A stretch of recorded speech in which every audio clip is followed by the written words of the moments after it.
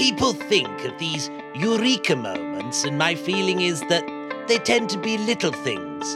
A little realization, and then a little realization built on that. The Interplanetary Podcast. The exploration of space for the benefit of all humankind. Your hosts in England and Norway, Matthew Russell and Chris Carney. Oh yeah, Roger baby Penrose. Penrose. Rog. Roger Penrose. Fantastic. He's 89. Oof. That's quite a ripe old age. 89 and never been kissed. Born in Colchester, of course, he's English, and went to the University of Cambridge and is now a professor at the University of Oxford. As good as it gets. Which is nice. Before we start and say why we're mentioning Mr. Roger Penrose, I want to do a big shout out, and long overdue on this one. Shout out to the legends that are Justin the Sheriff Roberts and Justin the Tasmanian Devil Young. The two Justins that make this shizzle happen. The legends. Big 'em up. Of Patreon. Big 'em right up. They deserve their own Nobel Prize, if I'm honest. Justin squared. That Nobel Prize of podcast supporting. Yes. There should be one, shouldn't there? Absolutely. Yes. Thank you, Justins. Yeah, but I'm really chuffed. Roger Penrose has won the Nobel Prize. Yes, incredible. He's won half of it. He's won half of it, sharing it with Reinhard Genzel and Andrea Ghez. Professor Ghez, she becomes the fourth woman ever to win the physics prize.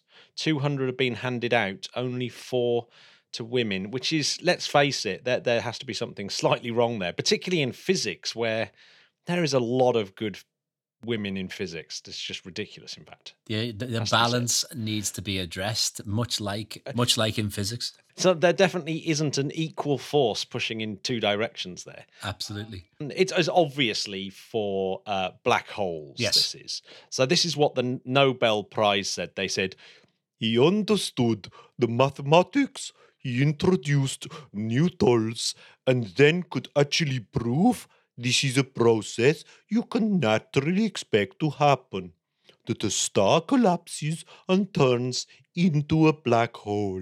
Do you know what? Since they've actually started doing the Nobel Prize from Mumbai, I think it's just all the better. In fact, yeah, what country is it's the Nobel Prize? I believe it's Norway. Is it Norway? Yeah, it's Norway. It's done in Oslo. It's from here where I am right now. Is that right? Not in this house, but it's a Norwegian thing. Isn't it Swedish? Nobel was Swedish. The Nobel Peace Prize is in Norway. In fact, I've been to the Nobel Museum. Nobel was Swedish, but the Peace Prize is in Norway. Correct. But where does the Physics Prize get handed out? The Physics Prize gets handed out in Sweden. Ah, there we go. But they're pretty much the same. It didn't, I don't reckon you're going to have a happy time now. No, I'm not. Obviously, Roger Penrose, great friend of Stephen Hawking, of course. Yeah. He worked out really the sort of, not only could you get to black holes via Einstein's theory of general relativity, but showed the process of how it could happen. I think that's the interesting of the standing on shoulders of giants thing, is that Einstein laid down an incredible foundation, but he actually didn't believe that black holes could exist, even though he'd laid the foundations for them to be discovered. Well, Einstein died before the word black hole was ever coined. So Einstein never heard of a black hole in his life. No. Isn't that incredible? It's kind of sad. If you're wondering who Reinhard Genzel and Andrea Ghez are. I was. So Roger Penrose is and this normally happens, I guess, in physics. Roger Penrose did the maths and showed how it could happen. And then the experimenters, the Genzel and Ghez, they used large telescopes and have been looking at the orbits of the stars going round Sagittarius A star, which of course essentially is all the proof you need that there is a massive black hole at the center of our galaxy, because they've been watching them in these crazy orbits around some very, very, very dense but dark object. The speed that these stars can accelerate to around the black hole are phenomenal, aren't they? Yeah, they start to become relativistic. So they go ridiculously fast. Yeah, they're the fastest known stars, the ones that are orbiting Sagittarius A star. They're just insane. Yeah. And remember, the supermassive black hole, even though it's millions of times heavier than the sun, it's only a few times bigger and would fit well inside the orbit of Mercury. What? I didn't know that bit. Yeah, I know, it's crazy, isn't it? It's absolutely crazy. Yeah. Yeah. Yeah. What? Oh. Wow. So I'm actually so today's episode is going to be about, well, the second half of it is going to be about one stage further back from the craziness of black holes. We're going to be talking about neutron stars yes. Katia Moskvich, who has been the editor of Wired UK. She works for Nature, BBC. But more importantly, in 2019, she was European Science Journalist of the Year. Whoa. This is what another Nobel Prize winner of physics, Joseph H. Taylor, said about the book. Neutron stars, super dense balls of nuclear matter at the endpoints of stellar evolution, are detectable from Earth through their emission of radio and gravitational waves. Katia Moskvich provides a fascinating tour of the world's most sensitive detectors for such radiation, the prediction and discovery of neutron stars, their place in the grand cosmic scheme, and up-close views of many of the gifted astrophysicists behind these discoveries. Excellently done. Nobel Prize winning physicist. It doesn't get much better than that. No, well, he got the Nobel Prize because he found the first binary neutron stars. And essentially that allowed him to see gravitational waves. Mm. That was a big Nobel Prize win. What's better than a neutron star? Binary neutron stars. These neutron stars had also been super sped up by the fact that they'd been eating other stars. Greedy little so-and-sos. An ice skater getting faster and faster. Yeah. Crazy. They're crazy objects, but not quite as crazy as black holes that are so crazy that it's just blows your mind. Yeah, I like the bit that whenever I'm reading or watching something about neutron stars, I always like to see a little bit about a teaspoon of a neutron star would be heavier than the Earth. Weighs more than Mount Everest, yes, or something like that, yes. Yeah, I love that type of stuff. It's ridiculous. Yeah. Yeah. Space news of the week. The James Webb Telescope. Oh, what a gorgeous telescope. Yeah, it is getting closer to launch. So it's just being blasted with 140 decibels of sound. That's a real ear popper. It's very loud, that is. That is almost 100 times louder than a gig at 100 decibels. Oh, that's like when I went to see My Bloody Valentine. Probably like when I went to see Judas Priest as a kid on the Ram It Down tour when they came back to Birmingham and played a tiny club called Zanzibar. Yeah. And it was so loud that I actually started panicking every time Rob Halford sang very, very loudly. But yeah, instead of sounding like Hell Bent for Leather, they played essentially the Ariane 5 sound, like the sound of Ariane 5, the spectrum of sound, specially engineered so that it would rattle the space telescope, and they had 600 sensors all over making sure that the telescope wasn't falling apart. This is incredible because the parts of the James Webb are just so intricate and so delicate. So for them to be able to withstand this kind of sound is just an engineering marvel. As far as I'm concerned, it's absolutely amazing. Absolutely awesome. This Sandra Irish, who works at NASA's Goddard Space Flight Center in Greenbelt, Maryland, with good old Tupper, I should imagine. He's a friend of Sandra's. She said, through the team's dedication, hard work, and just pure excitement in being a part of this complex test, it was a complete success, and I have known these individuals for many years, and it's been an honor to work with each one of them. I love doing Gone with the Wind. Frankly, Chris, I don't give a damn. Oh, nice. So the James Webb, that's it. It's got a few more tests left. It's got a few more tests left when they're going to unfurl the mirror and the sun shield. But once that's done, it gets shipped off to the European spaceport in South America. Just to prepare it for launch. And we're talking about a year from now, is that right? Yeah, October 21. Yeah, a year away. That's so exciting. We should really talk about our mate Elon Musk. Drink. I make it 762 Starlinks are currently in orbit. What? That's pretty massive. I know. Considering there's only about 2.5, before there was only about 2,500 working satellites. That is becoming a large percentage of the working satellite population. Yeah. Which is quite amazing, isn't it? So yes, Falcon 9, October the 6th, 60 more. Starlinks to join the 715 already launched. But over the last couple of months, about 47 of the original 60 now have been deorbited.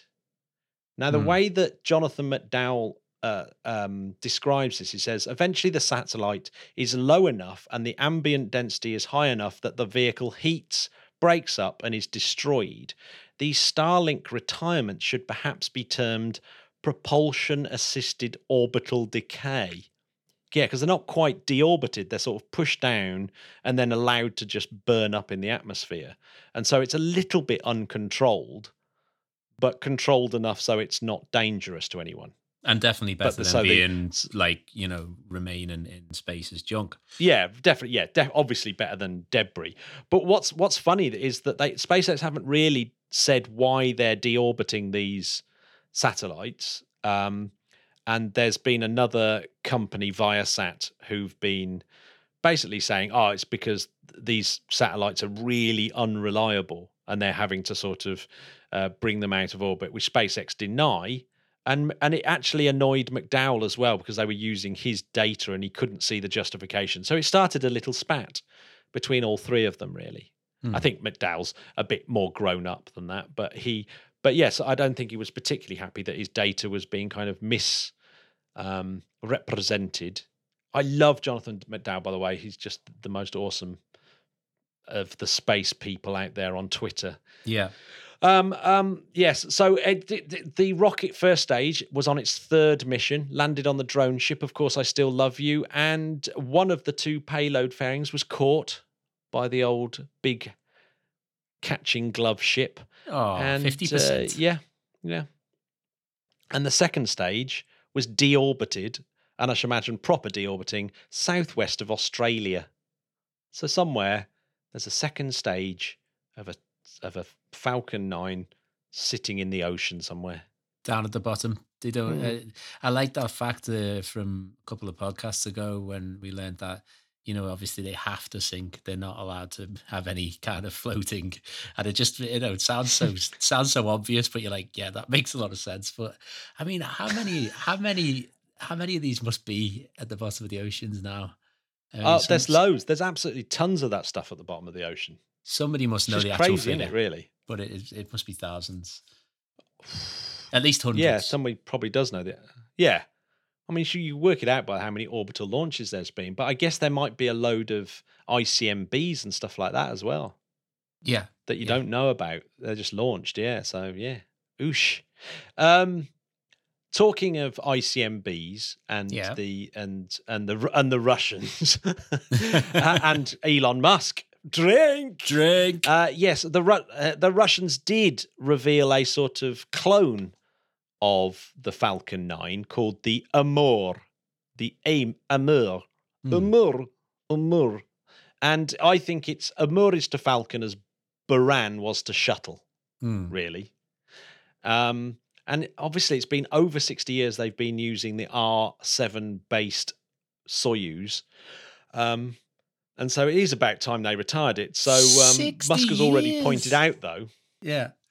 I know, it's absolutely incredible, isn't it? $880 million it's going to cost to get this going. And they want to fly it, I think, in 2026. But Musk has basically pointed out that they're going to have to do better than that, because even the Falcon 9 will be outdated because Starship will be up and running, and therefore it'll just be a waste of time.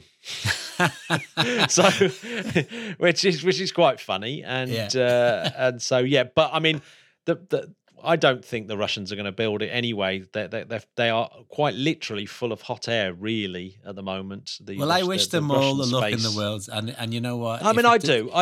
But, if it does any better, if it's any better than their Concorde, then they're definitely a little bit ahead, aren't they? Yeah, no, definitely. And as Franco-Australians say, that's a murr, eh? Oh, Matthew! I think that might be my worst joke ever. Oh no! there was the part 6 of 8 of the Green Run for SLS. Basically, the Green Run this time was just a simulated countdown. 7 and 8 is going to be filling up the great big tanks. And then the final test is actually firing up the best ever rocket engines ever made, the RS-25s. Beautiful. Lee Solid's favourite engine. And what's going to happen with SLS? It's going to just dump them in the sea, despite the fact that they're designed to be reusable. See what? Which is pretty depressing. Why? Talking of massively late and overcost space things and a bit of shocks, old Chris Ferguson. My namesake. Yes, Chris Ferguson, your namesake. Apart from the fact he's got a different surname, Chris, you may have noticed. It's slightly different, but it's a bit different. Chris Ferguson has stepped down from being on the first crewed flight of the Boeing CST-100 Starliner because of the best kind of family issues, he put it. So, maybe his daughter's having a baby or something like that. Something cool is happening in his life and he doesn't want to miss it. So he stepped down and let his old mate, Barry Butch Wilmore, take over. Oh, Barry. They're both pretty seasoned astronauts. Ferguson's done 3 shuttle flights. Barry Butch Wilmore's done a shuttle and a Soyuz, 4 EVAs, and he was the Capcom for the final shuttle as well. Oh, how about that? Cracking fella, Butch. Ferguson hasn't ruled out future missions after that. There's a very weird story about Butch Wilmore. There was a rumor going round that he saw Ramirez outside of the space station knocking on the door, even though Ramirez was inside with him. He was like, can you imagine how terrified I was? And like it did the rounds of, oh my God, this is terrifying. That he could see him outside and he was knocking on the door and I said, who is it? It's Ramirez. But Ramirez was inside the shuttle with them. And it turned out to be a website that was a bit like The Onion, which made up stories about what famous people say and literally has it at the bottom. These aren't true, by the way, because Ramirez doesn't even exist. He doesn't even exist as an astronaut, but people keep occasionally tweeting this story like it actually happened. Oh God! Oh no! I mean, this doesn't help anyone. I do love a good parody site, but it doesn't help anything in the battle against fake news, does it? Now, this is definitely super cool, and I'm quite surprised this hasn't come up in the news more. But ESA JAXA's Bepi Colombo, which I saw when I was actually at the CSG in South America. I saw it being fueled and stitched up with Eric, and just before its launch, and it's been doing a sort of big circles of the inner solar system.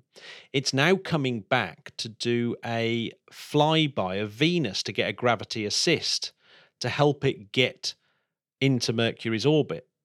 So it's doing these series of gravity assists. And the next one is on the 15th of October, going around Venus. And I was sitting there going, oh, how exciting is this? Because this is on the 15th of October, and they're going to have some operational equipment aboard. So they're actually going to test out some of the payloads on Bepi Colombo. So I asked the head of the Venus Flyby Task Force, Valeria Mangano, about whether they were going to use it to look at phosphine. And she instantly came back to me and said, the answer to your question is yes. Yes. Amazing. So Bepi Colombo will attempt phosphine detection while making its flyby. Because there's two instruments, Phoebus and Myrtis. And Myrtis has these two channels set at 7 to 14 and 7 to 40 microns, which are the IR lines of phosphine. It's sensitive enough to pick up that particular chemical signature, but it's all down to whether the phosphine is in high enough concentration to be detected by Myrtis. If Myrtis actually does detect it, that is absolutely monumentally fluky. It's incredible. It's like ridiculous. Like it's unbelievable. I mean, like a month after the story breaks, you just so happen to have a European Japanese spacecraft passing by.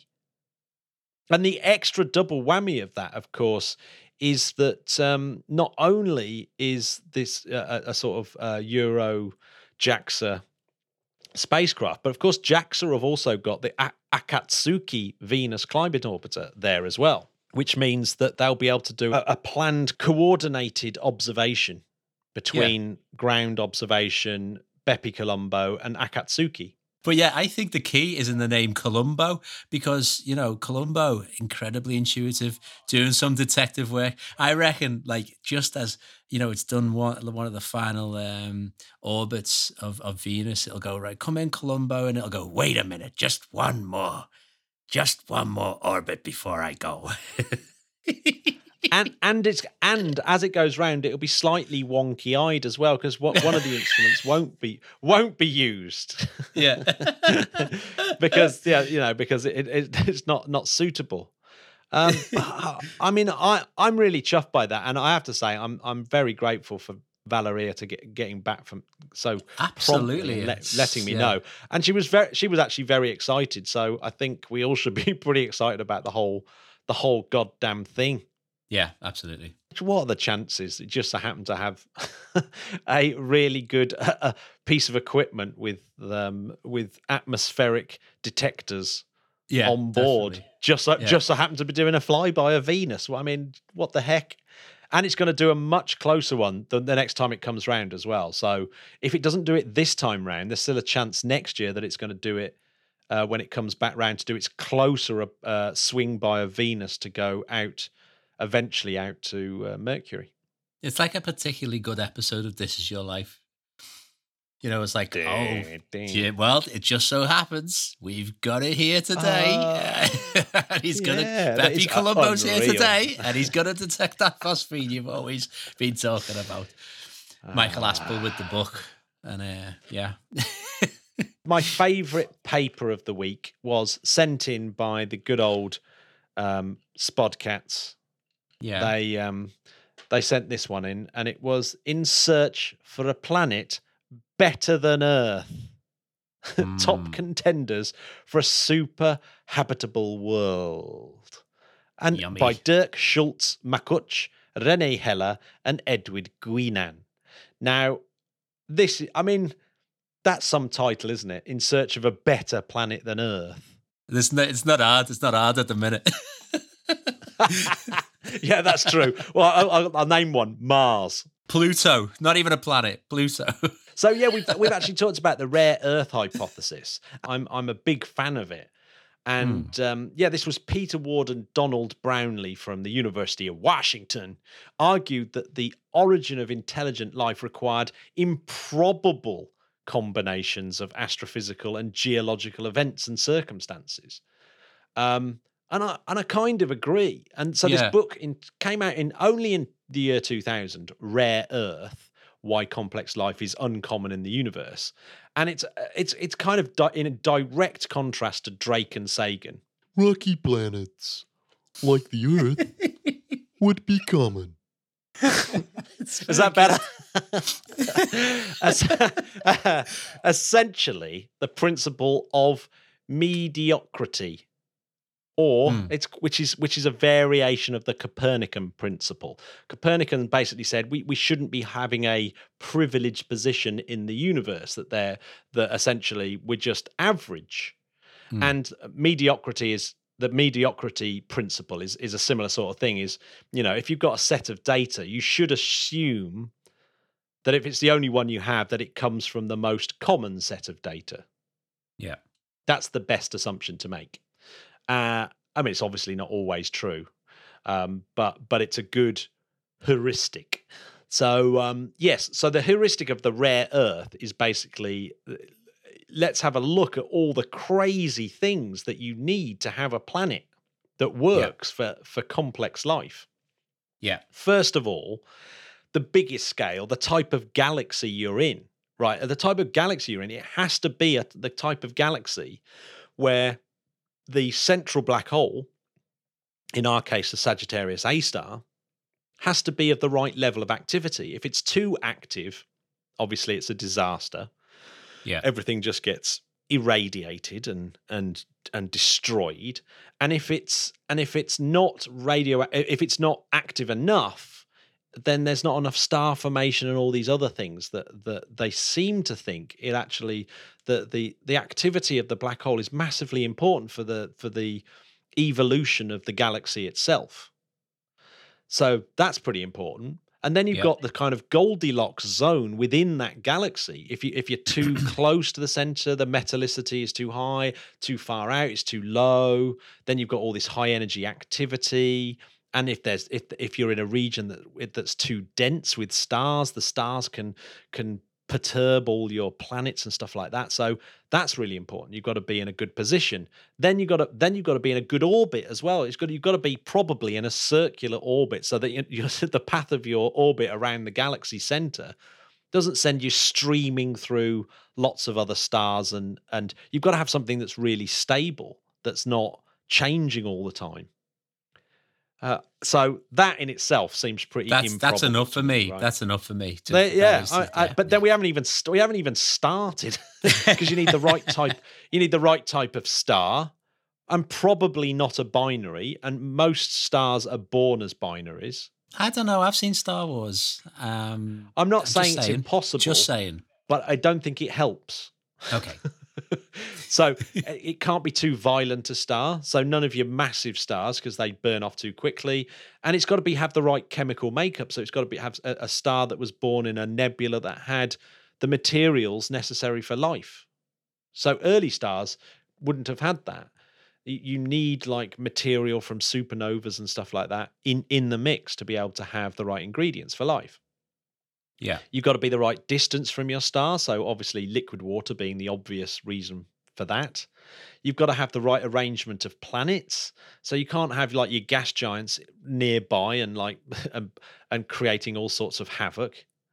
And also, the way it seems to have happened is the gas giants came in, mopped up our bit of space, and then went back out again. I saw something which suggested that the sort of hot Jupiter's sort of thing is that our solar system essentially did have the same sort of like system with a hot Jupiter close to the sun, but for some reason it moved out into the outer rings of the solar system, and that's one of the reasons why we've been able to develop complex life. If it had been like most other solar systems, it just wouldn't have happened. Yeah, well, exactly. So this is this arrangement of planets. I think that's called the Paris model or something like that. Yeah. Or the Nice model, I think it is. Right. But yes, it's the I mean, so that looks incredibly rare, because when you look at the exoplanets we found so far, they don't really look like the right arrangement of planets. You've got to have the right sized planet. If it's too small, it will cool down too quickly, like Mars. If it's too big, it might hold too thick an atmosphere, like Venus. You want it to have plate tectonics. You want it to have a magnetic field. You want it to have a large moon to create an axial tilt. and you want it to help with the rotational speed and stabilize that tilt and give you tides and help with plate tectonics. So a large moon is actually unbelievably important. So important, and also in terms of life developing outside of the ocean as well. Like of life leaving the ocean has a lot to do with the moon as well, which is again just incredible, because we could have complex life in oceans, but intelligent life in oceans is so much more difficult. Yeah. Oh, yeah. And yeah, I mean, the moon just does so many things, and the axial tilt is just, it's incredible, because the axial tilt was caused by the formation of the moon, probably, as was the atmosphere. Like we might have had too thick an atmosphere without that impact event.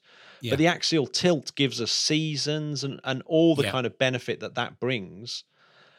But the big one for me is this jump from the prokaryotes to the eukaryotes, simple life forms into complex life forms, seems to have only happened once in the 4 billion years that the prokaryotes ruled the world.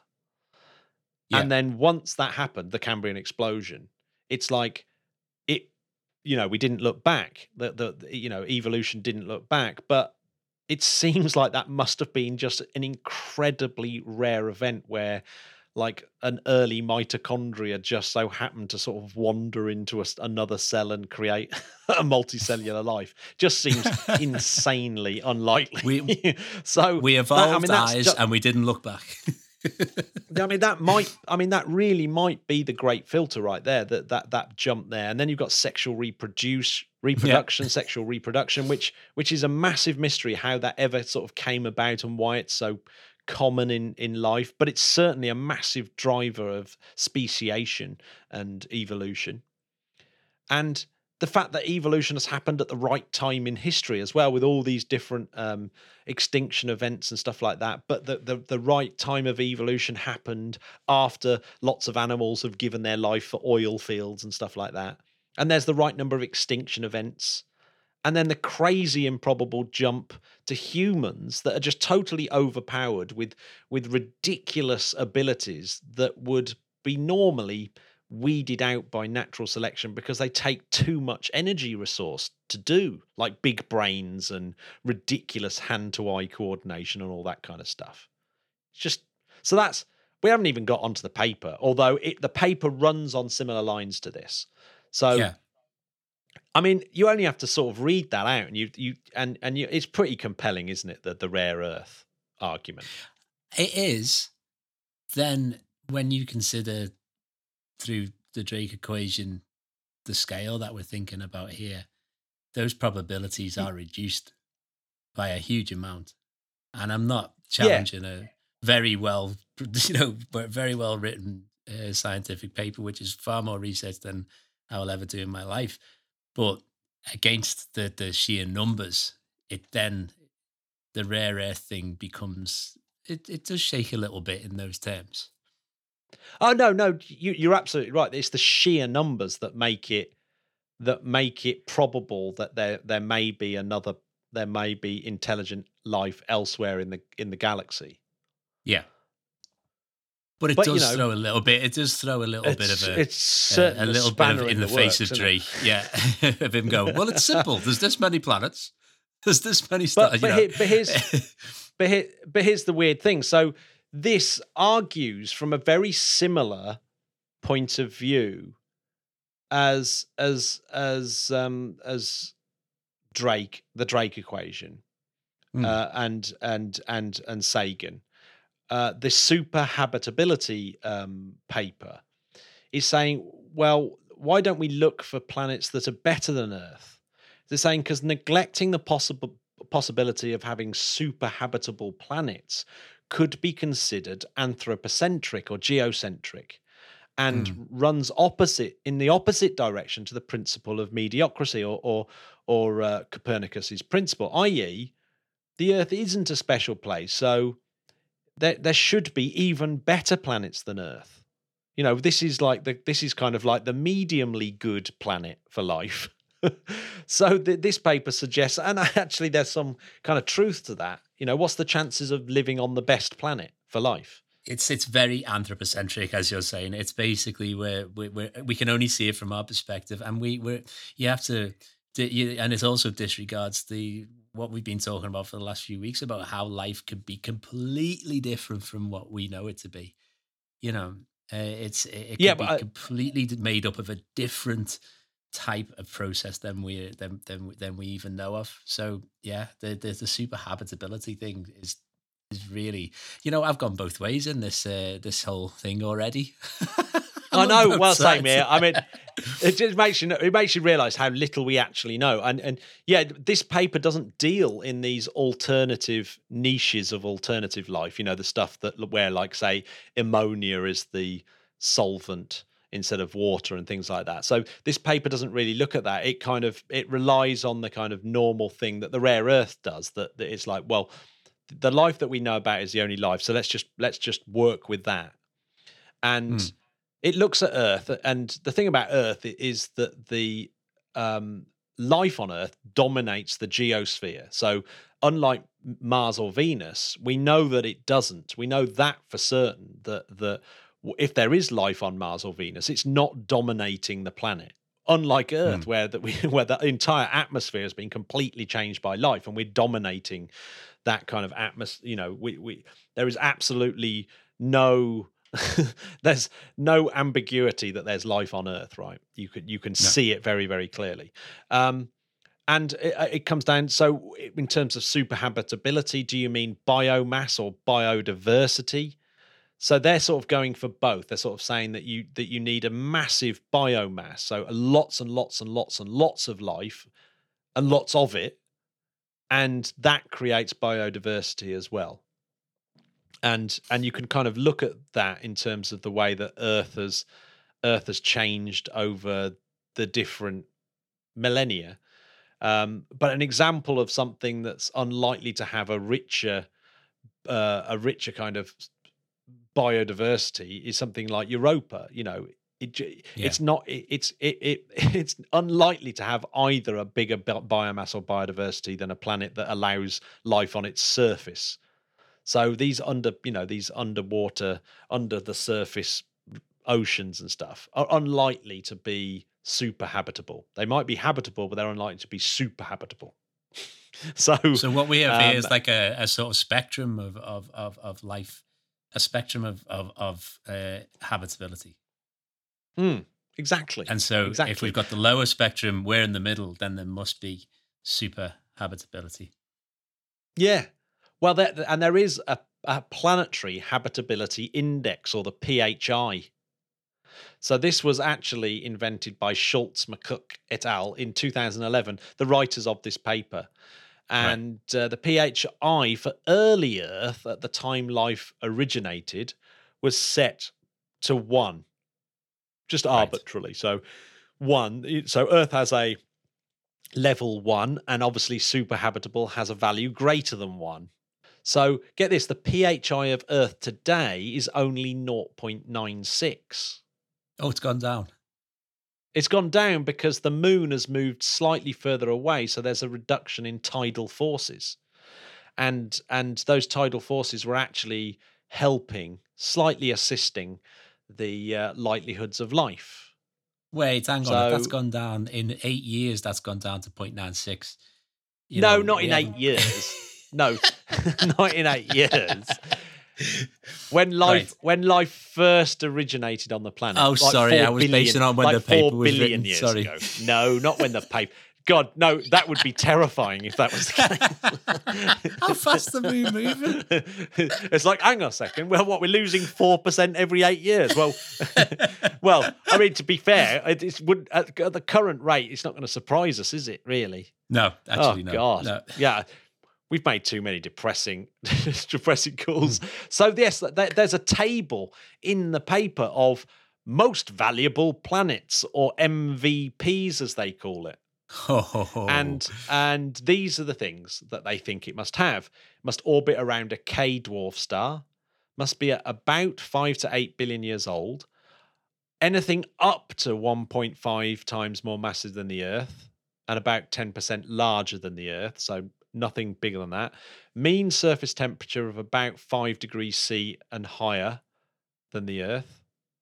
Moist atmosphere, 25 to 30% O2 levels, and the rest inert gases. Scattered land water distributed with lots of shallow water areas and archipelagos.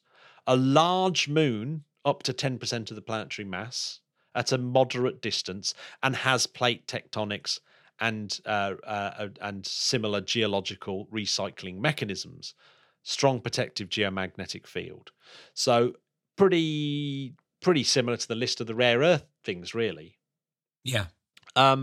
And they applied that list to the 4,000 exoplanets found, but unfortunately, obviously, that list that they've given, the data sets are very incomplete. It doesn't show all those things. For example, any planet that's found with the transit method doesn't show you the mass. It only shows you the radius of the planet, i.e. its size, but not its mass. Yeah. And the Doppler effect does it the other way around. It will show you what the mass is as it's pulling the star around, but it won't show you what its radius is. So you don't know its density. So a lot of the data is missing. But if you take planets up to 2 Earth radii, and which is compensating for the error in the data, and in reality you probably don't want anything bigger than 1.1 Earth radii. You end up with 24 planets in the MVP set, 9 orbiting K stars, and 16 about the right age, and 5 in the right temperature range, but only KOI 5715.01 fits all the data so far, and only if it has a strong greenhouse effect. It could be super habitable. Oh, but yeah. I think they need to give it a catchier name if it's going to be, though. What, super habitable? No, super. Yeah, they'll call it. If they call the planet super habitable, they'll just be KOI 571501. It's just not that. Yeah. It's not that catchy, is it? No, it's a little bit shy. Someone needs to do better PR. Someone needs to do better PR for this planet. They should call it carp, and it'd be good. The koi carp, then, wouldn't it? Yes. That's better. Yeah, so it's a start. Yeah, it's a start. I think listeners to the Interplanetary podcast should write in and let us know the name for this particular super habitable planet. Yes, and we will send that information out, and they will rename the planet. So, yeah. But I think the long and short of all this is that basically they've come up with a novel way of sorting the planets that we discover and put them in a list that kind of means that where we should be concentrating our efforts. And we may have found a new Eden, better than Earth. But nothing within 100 light years yet. But if we do find one of these SHs or an MVP in that's nearer than 100 light years away, then clearly that should be given massive priority for follow-up observations with things like the James Webb Telescope. Yes, it all loops back. So I think we're going to go straight to Katya Moskvich's interview. Really looking forward to it. Yeah, absolutely. Ikotai. The Interplanetary Podcast, putting the ace back into space. So I'm joined on the podcast by Katya Moskvich, who's written an enormous book about neutron stars, which I'm making my way through, and it's extremely interesting. Welcome to the show, Katya. Thank you. Whereabouts are you at the moment? I'm actually in Zurich, which is lovely Switzerland, amazing weather, really nice, enjoying Indian summer today. You're originally an English journalist, aren't you? Is that right? Well, I was born in Russia. I grew up in Montreal, moved to Montreal when I was a kid. And then I worked as a science journalist in London, for the last 12 years or so. Wow, so very, very international. Absolutely, exactly, yes. Science knows no borders, I think, so it doesn't really matter where you are as long as science is interesting. That's one of the best bits about the book is your journeys to all these incredible observatories all around the world. So what was that like? I mean, I must admit, I am extremely jealous when people for their job manage to go to these places. Yeah, so actually it was amazing. It was the best bit of the book for me. The way it happened, I got approached by one of the editors at Quanta magazine back a long time ago to write a story on neutron stars. It was in 2017, I think. And shortly after that, I get this LinkedIn message from a guy I don't know, and he claims to be from Harvard University Press, and he claims that he has read the story of mine that I wrote on neutron stars, and he was super excited. And he said, "Look, you know what? I loved your coverage of astronomy and neutron stars and like astronomy in general.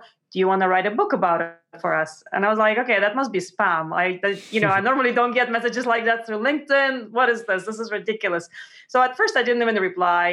But then I got curious. I Googled him. His name is Jeff Dean. He's an amazing guy.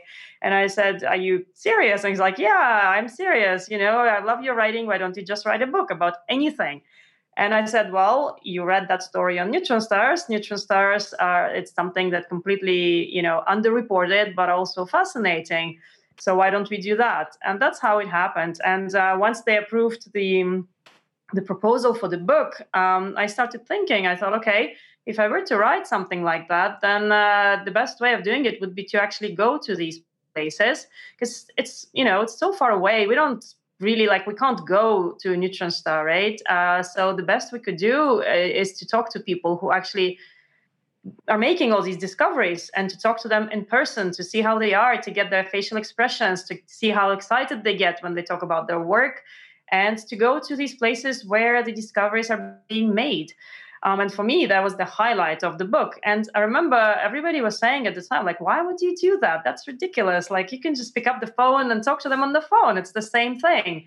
And I said, no, it's not the same thing. And it was actually self-financed most for the most part, because, publisher wouldn't pay for travels, obviously. Authors would just get back whatever, from a percentage of the sales. But at the time, I started working for Wired, and a few stories that I did for the book. I also wrote different articles, shorter versions or whatever, for Wired, and that's how. And my editor-in-chief of Wired UK was aware of that, so that kind of helped to finance some of the travels. And, a couple of travels I combined with presentations at conferences that I was invited to. And at the same time, for example, in Australia, I participated in a panel discussion of a technology conference, and they paid the flight. So that was amazing because, I didn't have to pay the flight myself, which, it's just probably a bit expensive to write a book, right? And but then at the same time, once I was in Australia, I managed to visit an amazing telescope, the Parkes telescope.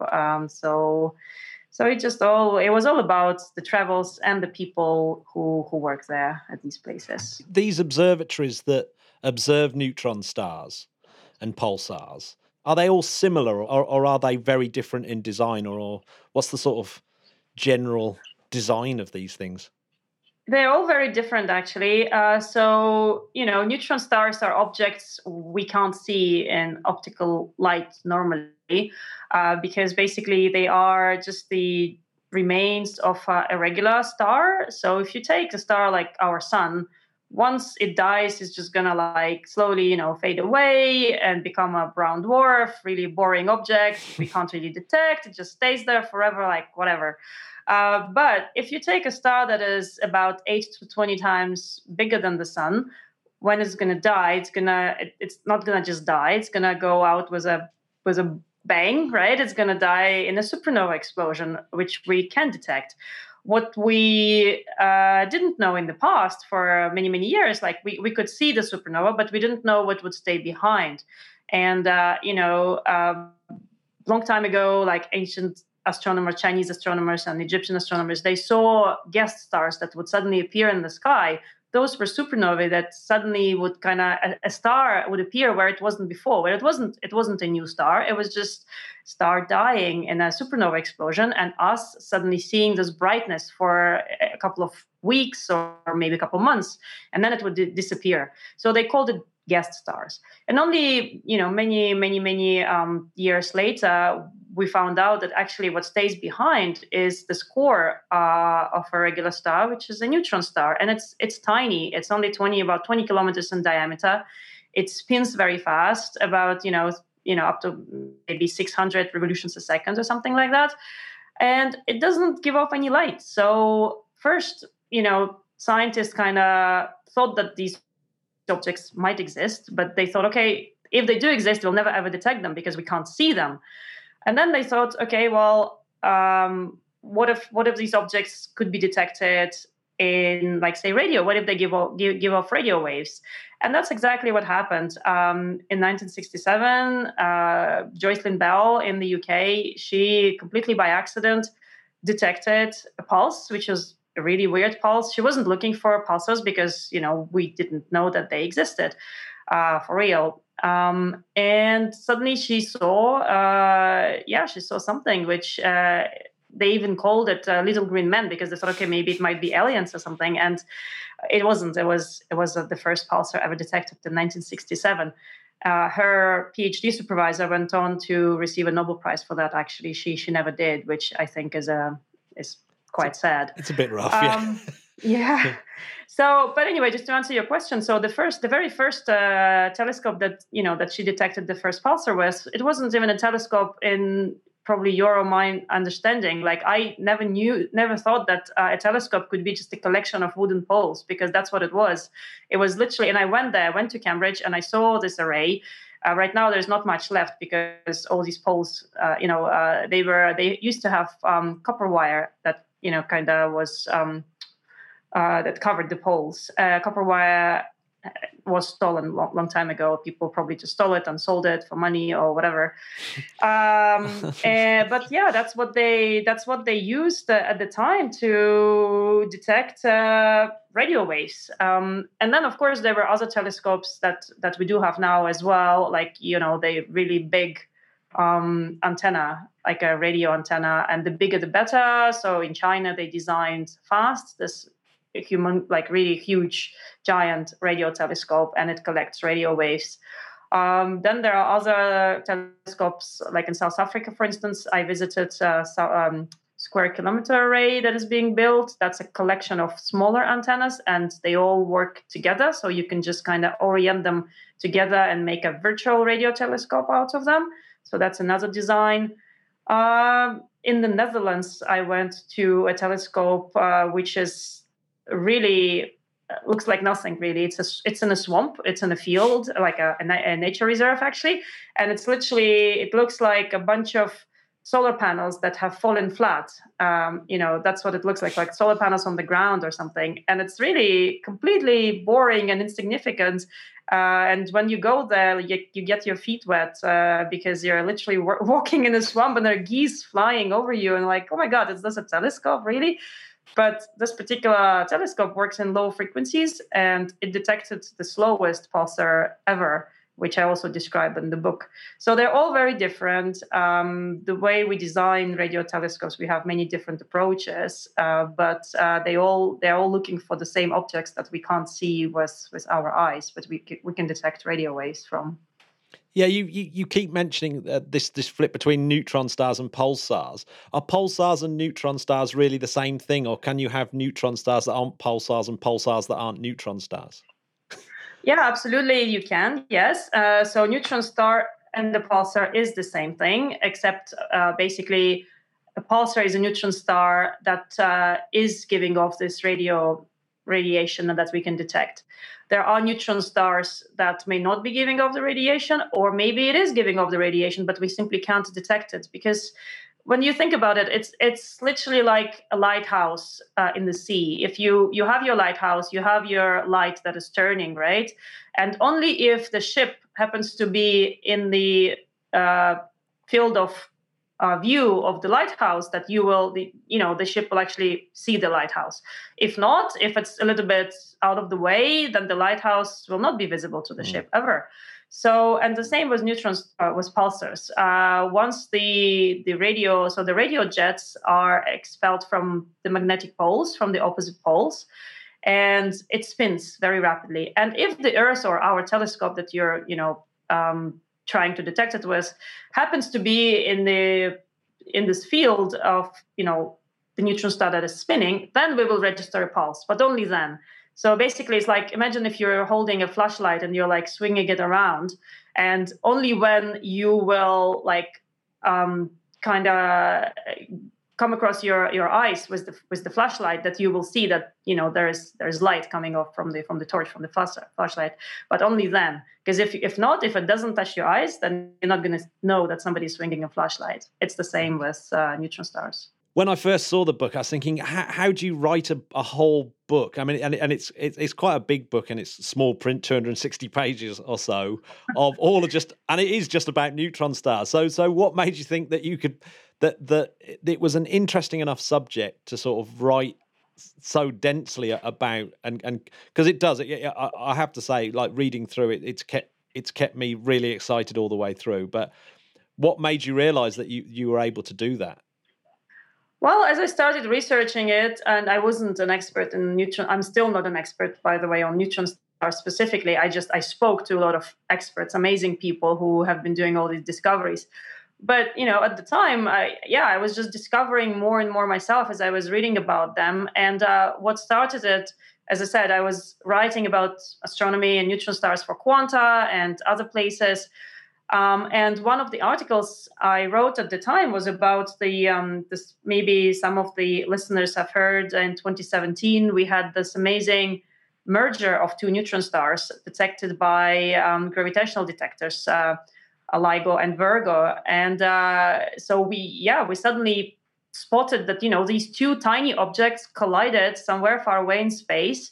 And the collision, even though they're so small, like if you imagine two cities like, Manchester and, I don't know, whatever, Glasgow spinning in space, right? And if, two objects of that size were to collide, normally not much probably would happen. But because they're so dense and so massive, so one neutron star, which is only 20 kilometers in diameter, it's heavier than the sun, like a lot heavier than the sun, much more massive than the sun. And, just a teaspoon of neutron star matter weighs millions of tons. So this is how heavy it is. So when two of them collided, they disrupted space-time fabric, and they sent out gravitational waves. So these ripples in space-time. And by the time they reached Earth, they were so tiny that, we didn't feel any of that. But really, really sensitive gravitational detectors, they did. And that was the first time that we knew that somewhere far away there was this collision of these two objects. And it produced also an optical, what we call in science we say counterpart, but basically it produced light as well. So we could detect light at the same time. So we received gamma rays, gravitational waves, and we saw light from this collision as well. And that was for the first time ever. And so I saw that and I thought, okay, this is so amazing. Like, what else do we know or we don't know about these objects? And, there's been so much written on black holes. Black holes, I think, it's also a fascinating subject, but everybody would know, like you say, a black hole, and people would know something about a black hole, right? But what people probably don't know is that black hole is not an object, actually. It's just, it's something that happens also at the end of life of a very, very massive star. But the real object that is the densest object in the universe before a black hole, which is not an object, but the real object is a neutron star. That I didn't know. And to me, it was fascinating. So it's kind of the last stop before you get to a black hole, the densest matter that exists. That's the neutron star. And if it gets a tiny bit bigger, it will collapse into a black hole. And that's what happened with the two neutron stars that collided. They formed a black hole in the end. So, and it's not just that, we don't know what happens inside a neutron star either. So every chapter of the book is organized by location. I went to all these observatories and I tried to use the location for one specific discovery or a set of discoveries that all kind of follow the same, the same idea. And I described, like, for example, like one chapter talks about, what's inside neutron stars. And we don't know. We have no idea, but we have theories and we have detectors and telescopes trying to probe the inside of neutron stars. So that's fascinating. And I think there's enough material for another book or two for sure.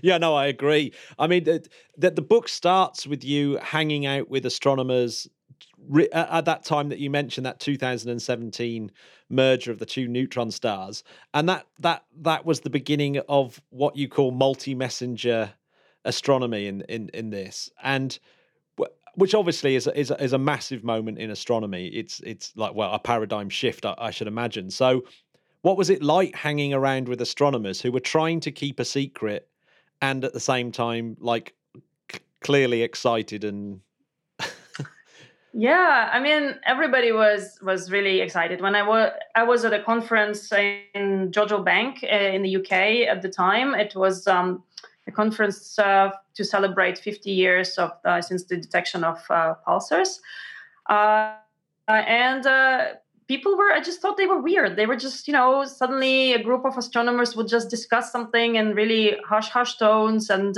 they didn't have any presentations about it at all. And I was like, what the hell is going on? And I was a journalist, so they wouldn't tell me. And I didn't know what to ask either. Like, I wouldn't ask, like, what are you talking about? But then one guy, so I was stuck. I wanted to go back to my Airbnb, and the bus just left because I was interviewing someone. So I was like at this telescope, and there were no taxis, no nothing, and it's just me, and I'm standing there, and the sun is going down, and I'm like, okay, how am I going to get to my Airbnb? And this guy comes out, and he's like, oh, I can give you a lift. And he turned out to be this amazing astronomer, and we're friends actually now. His name is Matthew Bales. He's from Australia. He was also visiting the conference, and he then said, okay, you're a journalist. Well, I'm going to tell you something. I can't really tell you a lot about it, and it's really maybe not even true, or it might be true, or may not, like, I don't know, but I'll tell you something, and it will be like the biggest point of your career. And I was like, okay, that's really interesting. What is he talking about? And he said, but he was very careful because he is a member of LIGO collaboration, and they were all under embargo. They couldn't disclose what had just happened because everybody was writing these scientific papers about the collision at the same time. So they had to be like, they couldn't leak it to the press. There was already something leaked on Twitter by an astronomer, and that caused, many people were unhappy about it. And so they really tried to keep the leaks to the minimum. And he is a member of LIGO as well, like a collaboration. So he couldn't tell me outright what happened. But the way he phrased it, I knew that, and he knew who I was. He knew I was working for Nature at the time and Quanta, reputable publications, and I wouldn't leak it. But he still couldn't jeopardize his own career, so he couldn't say, hey, this is what happened. So the way he phrased it was, yeah, there might, like, in case two neutron stars ever collide, this is what's going to happen, blah, blah, blah. So this is kind of how he phrased it. But, I'm not stupid, so I understood he was trying to tell me something. And that's when I wrote that article for Quanta, which, of course, we then timed exactly with the publication of the paper. So we didn't leak anything. We just waited exactly till the moment the paper came out and our story came out. And it was amazing. And how the astronomers, how excited they were, and how all of them, and there are thousands of them around the world, and they kept the secret because they knew that this was a pivotal moment in multi-messenger astronomy, which is effectively basically detecting an object using different means of technology, using optical telescopes, radio telescopes, whatever, like gravitational wave detectors. That's what multi-messenger actually means, different messengers that arrive from the same object. Because this whole idea of press embargoes and has come back into the fore again, hasn't it, with this recent Venus episode?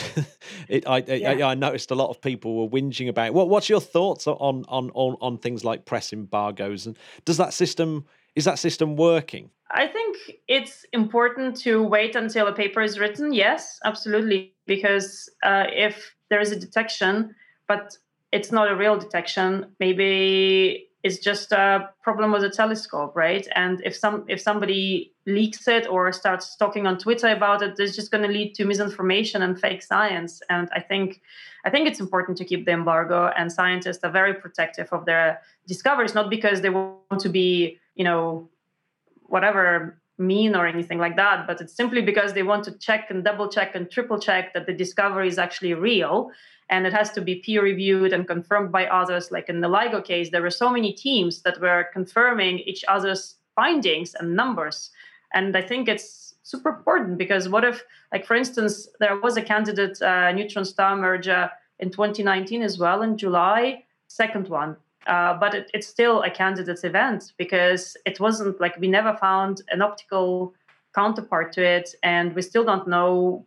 It's kind of 99% confirmed, but in cases like that, it's very important to just do multiple checks, I believe. So I am on the side of people imposing press embargoes for that reason. I mean, so presumably, when you build up that trust with scientists, that means that you can start working on your story so it's ready for when the embargo is lifted.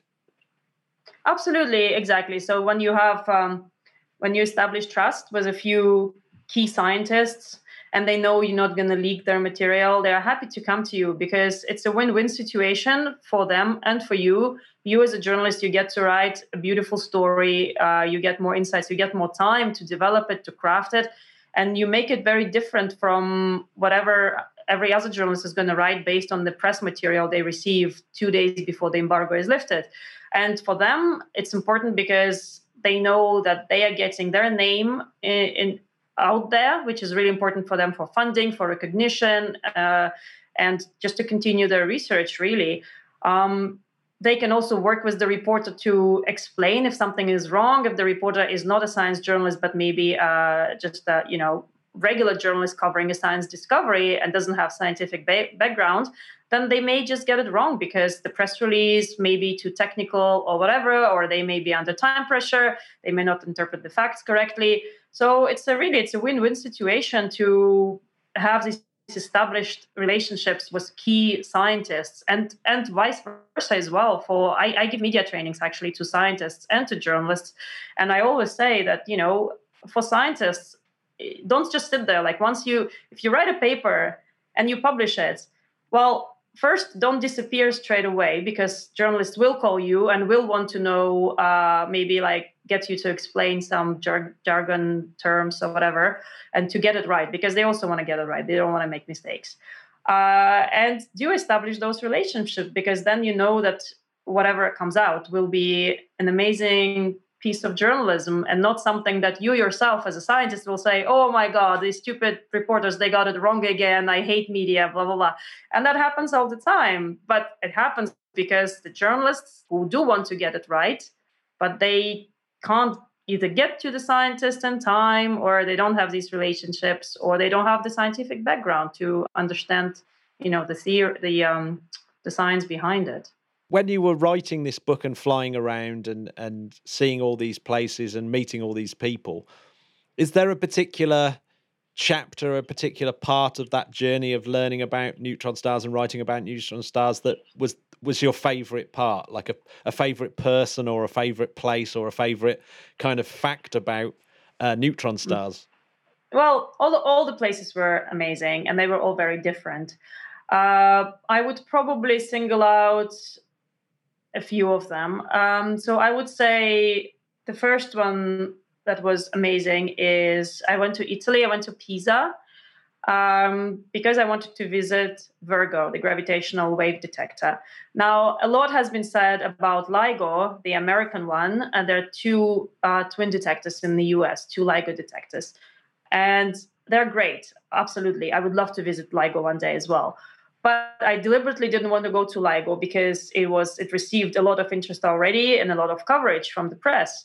And nobody seems to be going to Virgo. But Virgo was instrumental in this particular merger of these two neutron stars, because if it weren't for Virgo, for the third detector elsewhere, not in the US, then we wouldn't have had the coordinates to pinpoint it exactly as we did, because they all worked together. And Virgo just came online at the time, like literally 2 weeks or something before the detection, they just finished upgrading Virgo. And they just started where it was the first run, and suddenly this happens. It was unbelievable. And all the scientists, the Italian scientists at Virgo and other scientists, it's an international collaboration, they were extremely excited, of course, that they also took part in this monumental detection. So I wanted to go to Virgo specifically. And when you go there, like, if you're not fascinated by science, you're not going to find it particularly interesting because, frankly, it's in the field, it's outside of Pisa, and it's just two, what looks like a semi-cylindrical kind of tunnels or something in the field. Two long tunnels that kind of connected at a right angle. And that's what it is. That's nothing else. So once you go inside, you see like a pipe. And if you don't, like, you could just say, what is this boring tunnel? Like, I don't care, whatever. But if you want to understand what's happening inside, and they are happy to show you and, you know, to explain how they're really extremely precise mirrors. And whenever gravitational wave is detected, as it was that's one time, for example, or whenever there's like a black hole merger, we also detect gravitational waves. Those mirrors, they shake a tiny, tiny amount. Like, you're never going to be able to see it with a naked eye. But what I found fascinating when I was walking around, they even told me that I can't, like, there are places where you can't walk because even your footsteps would disturb the instrument and would send off gravitational waves. So all of this I found completely fascinating. And I spoke to the scientists there, to the director, and just the enthusiasm you can see in those people's eyes.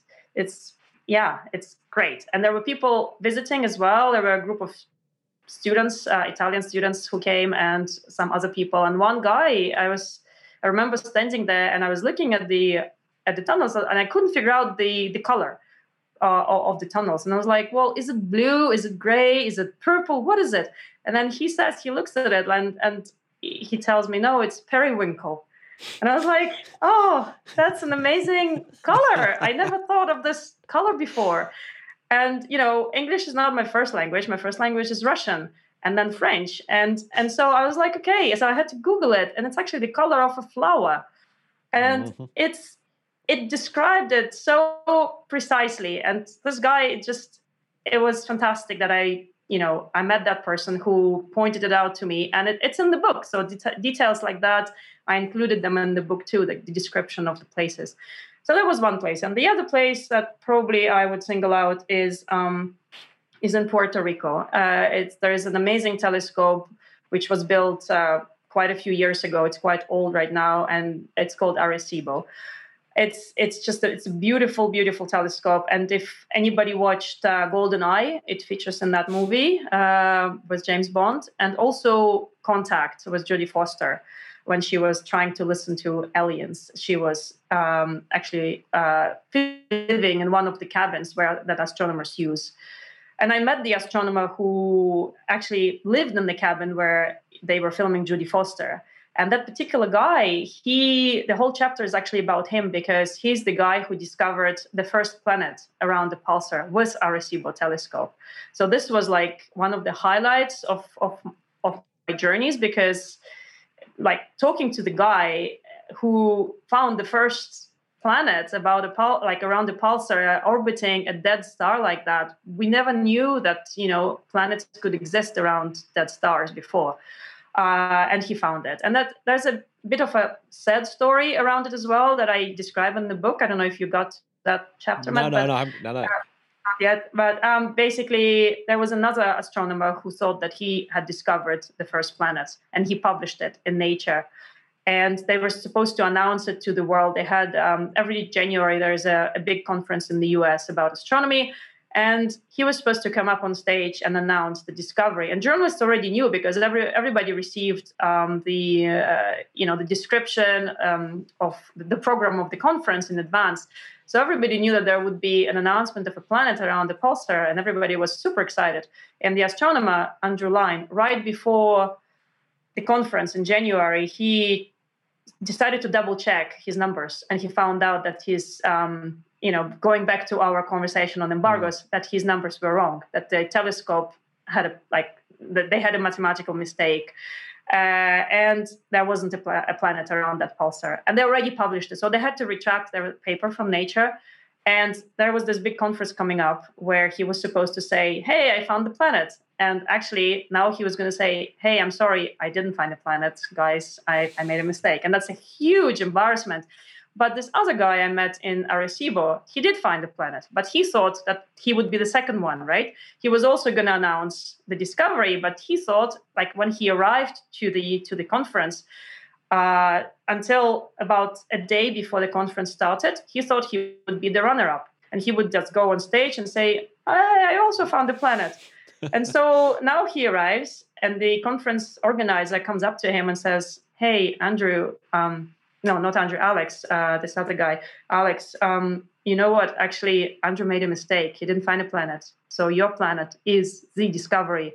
And so it was like for this guy, Alex, it was huge, of course. Andrew was super disappointed, the British astronomer.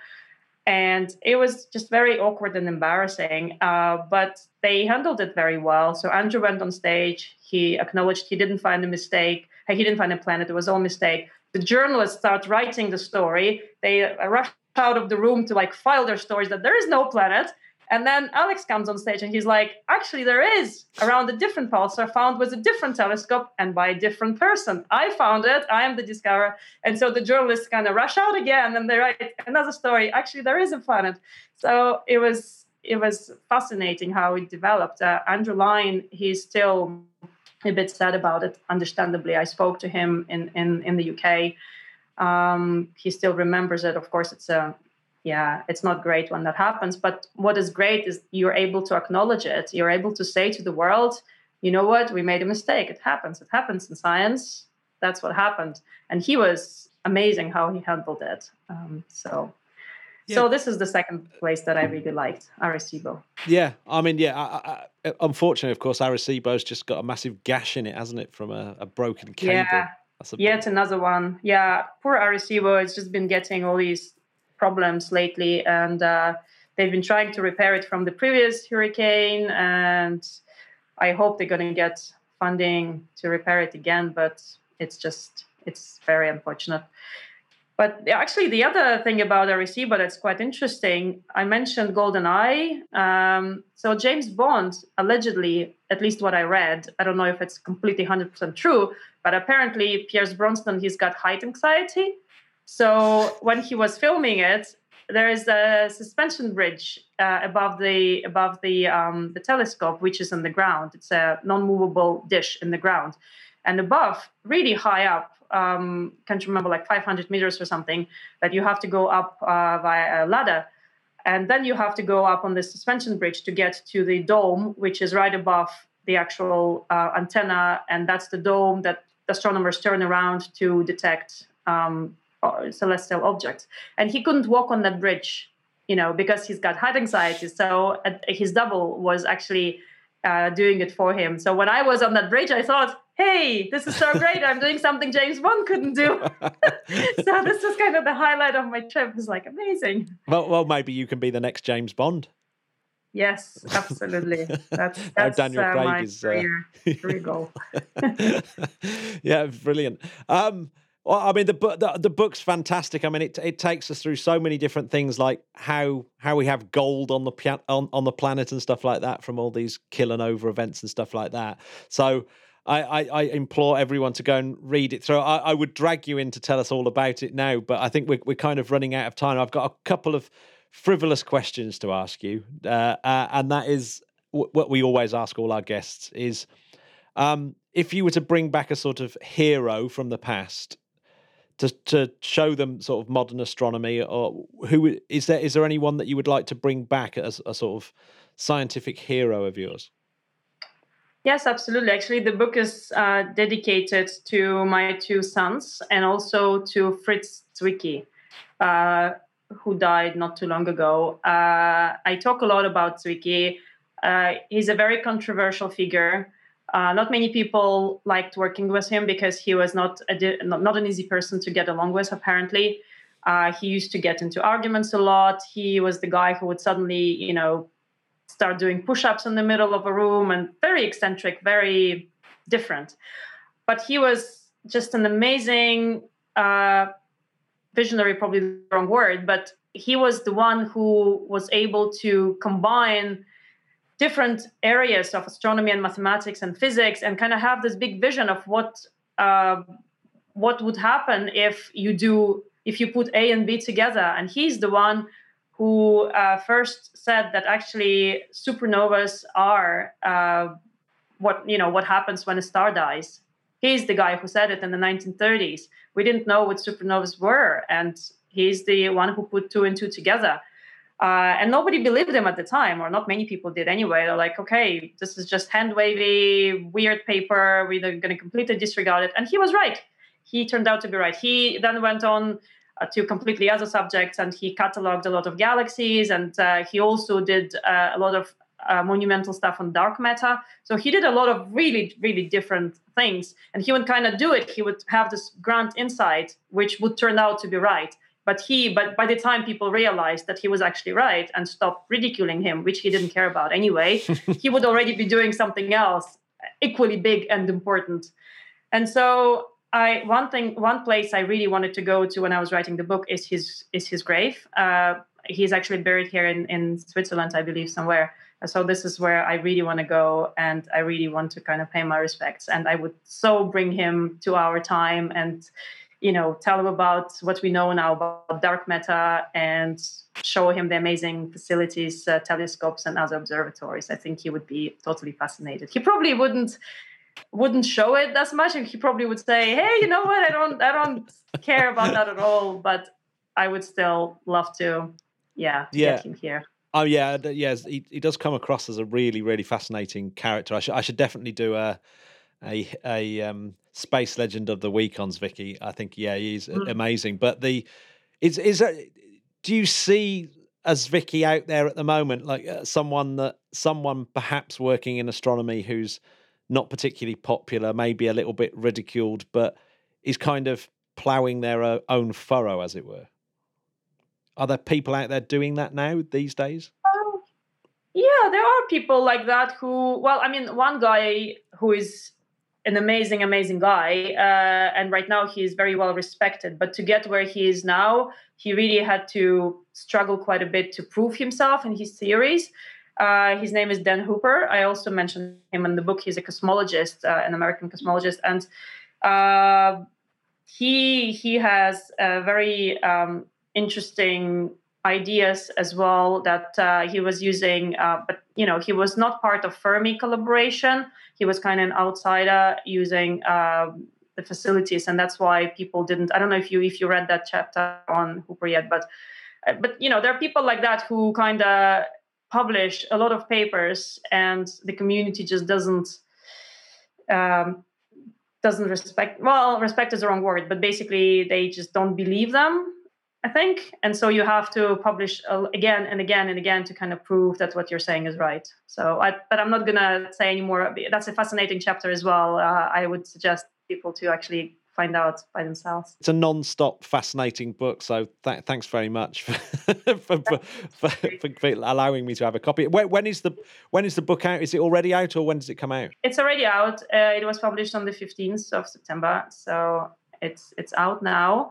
And I just want to repeat that it's not a hardcore science book. It's a book about people, fascinating people and fascinating facilities that these people have been using over the years to find, to make amazing discoveries. It's mostly about people, and science is there as well, but there's no science without people, right? So it's the fascinating bit, isn't it? What drove someone to find it, and the trials and tribulations they have to do to try and get their point across. I hope that people who are not into science yet will find it interesting and be inspired to go into science, to study math and physics and astronomy, to really unlock secrets of the universe. Because there is, of course, applied science, and it's absolutely necessary to build the next MRI scanner or even the next smartphone. But it's also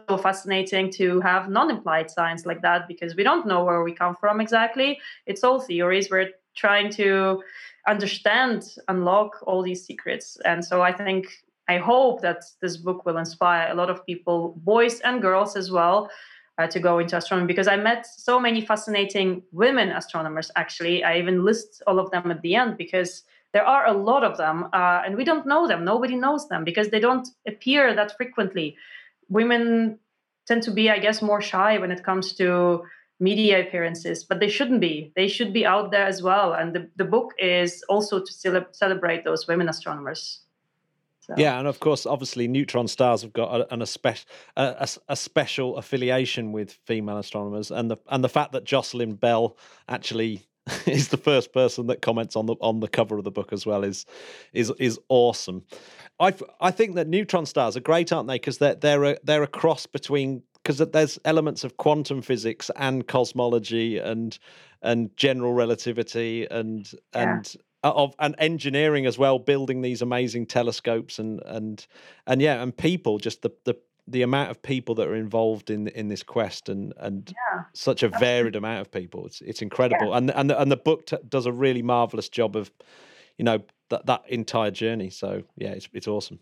Great. Thank you, Matt. Thanks for inviting me. The Interplanetary Podcast is alive! And there we go, was the interview with Katja Moskvich.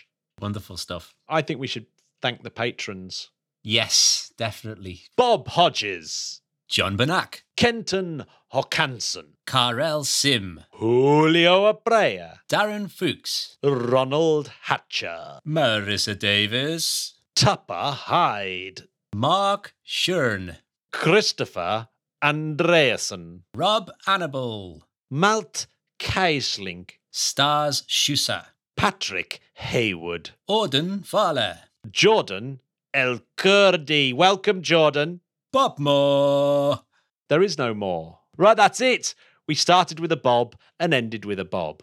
Fantastic. Thank you very much, patrons. Totally amazing. Totally epic.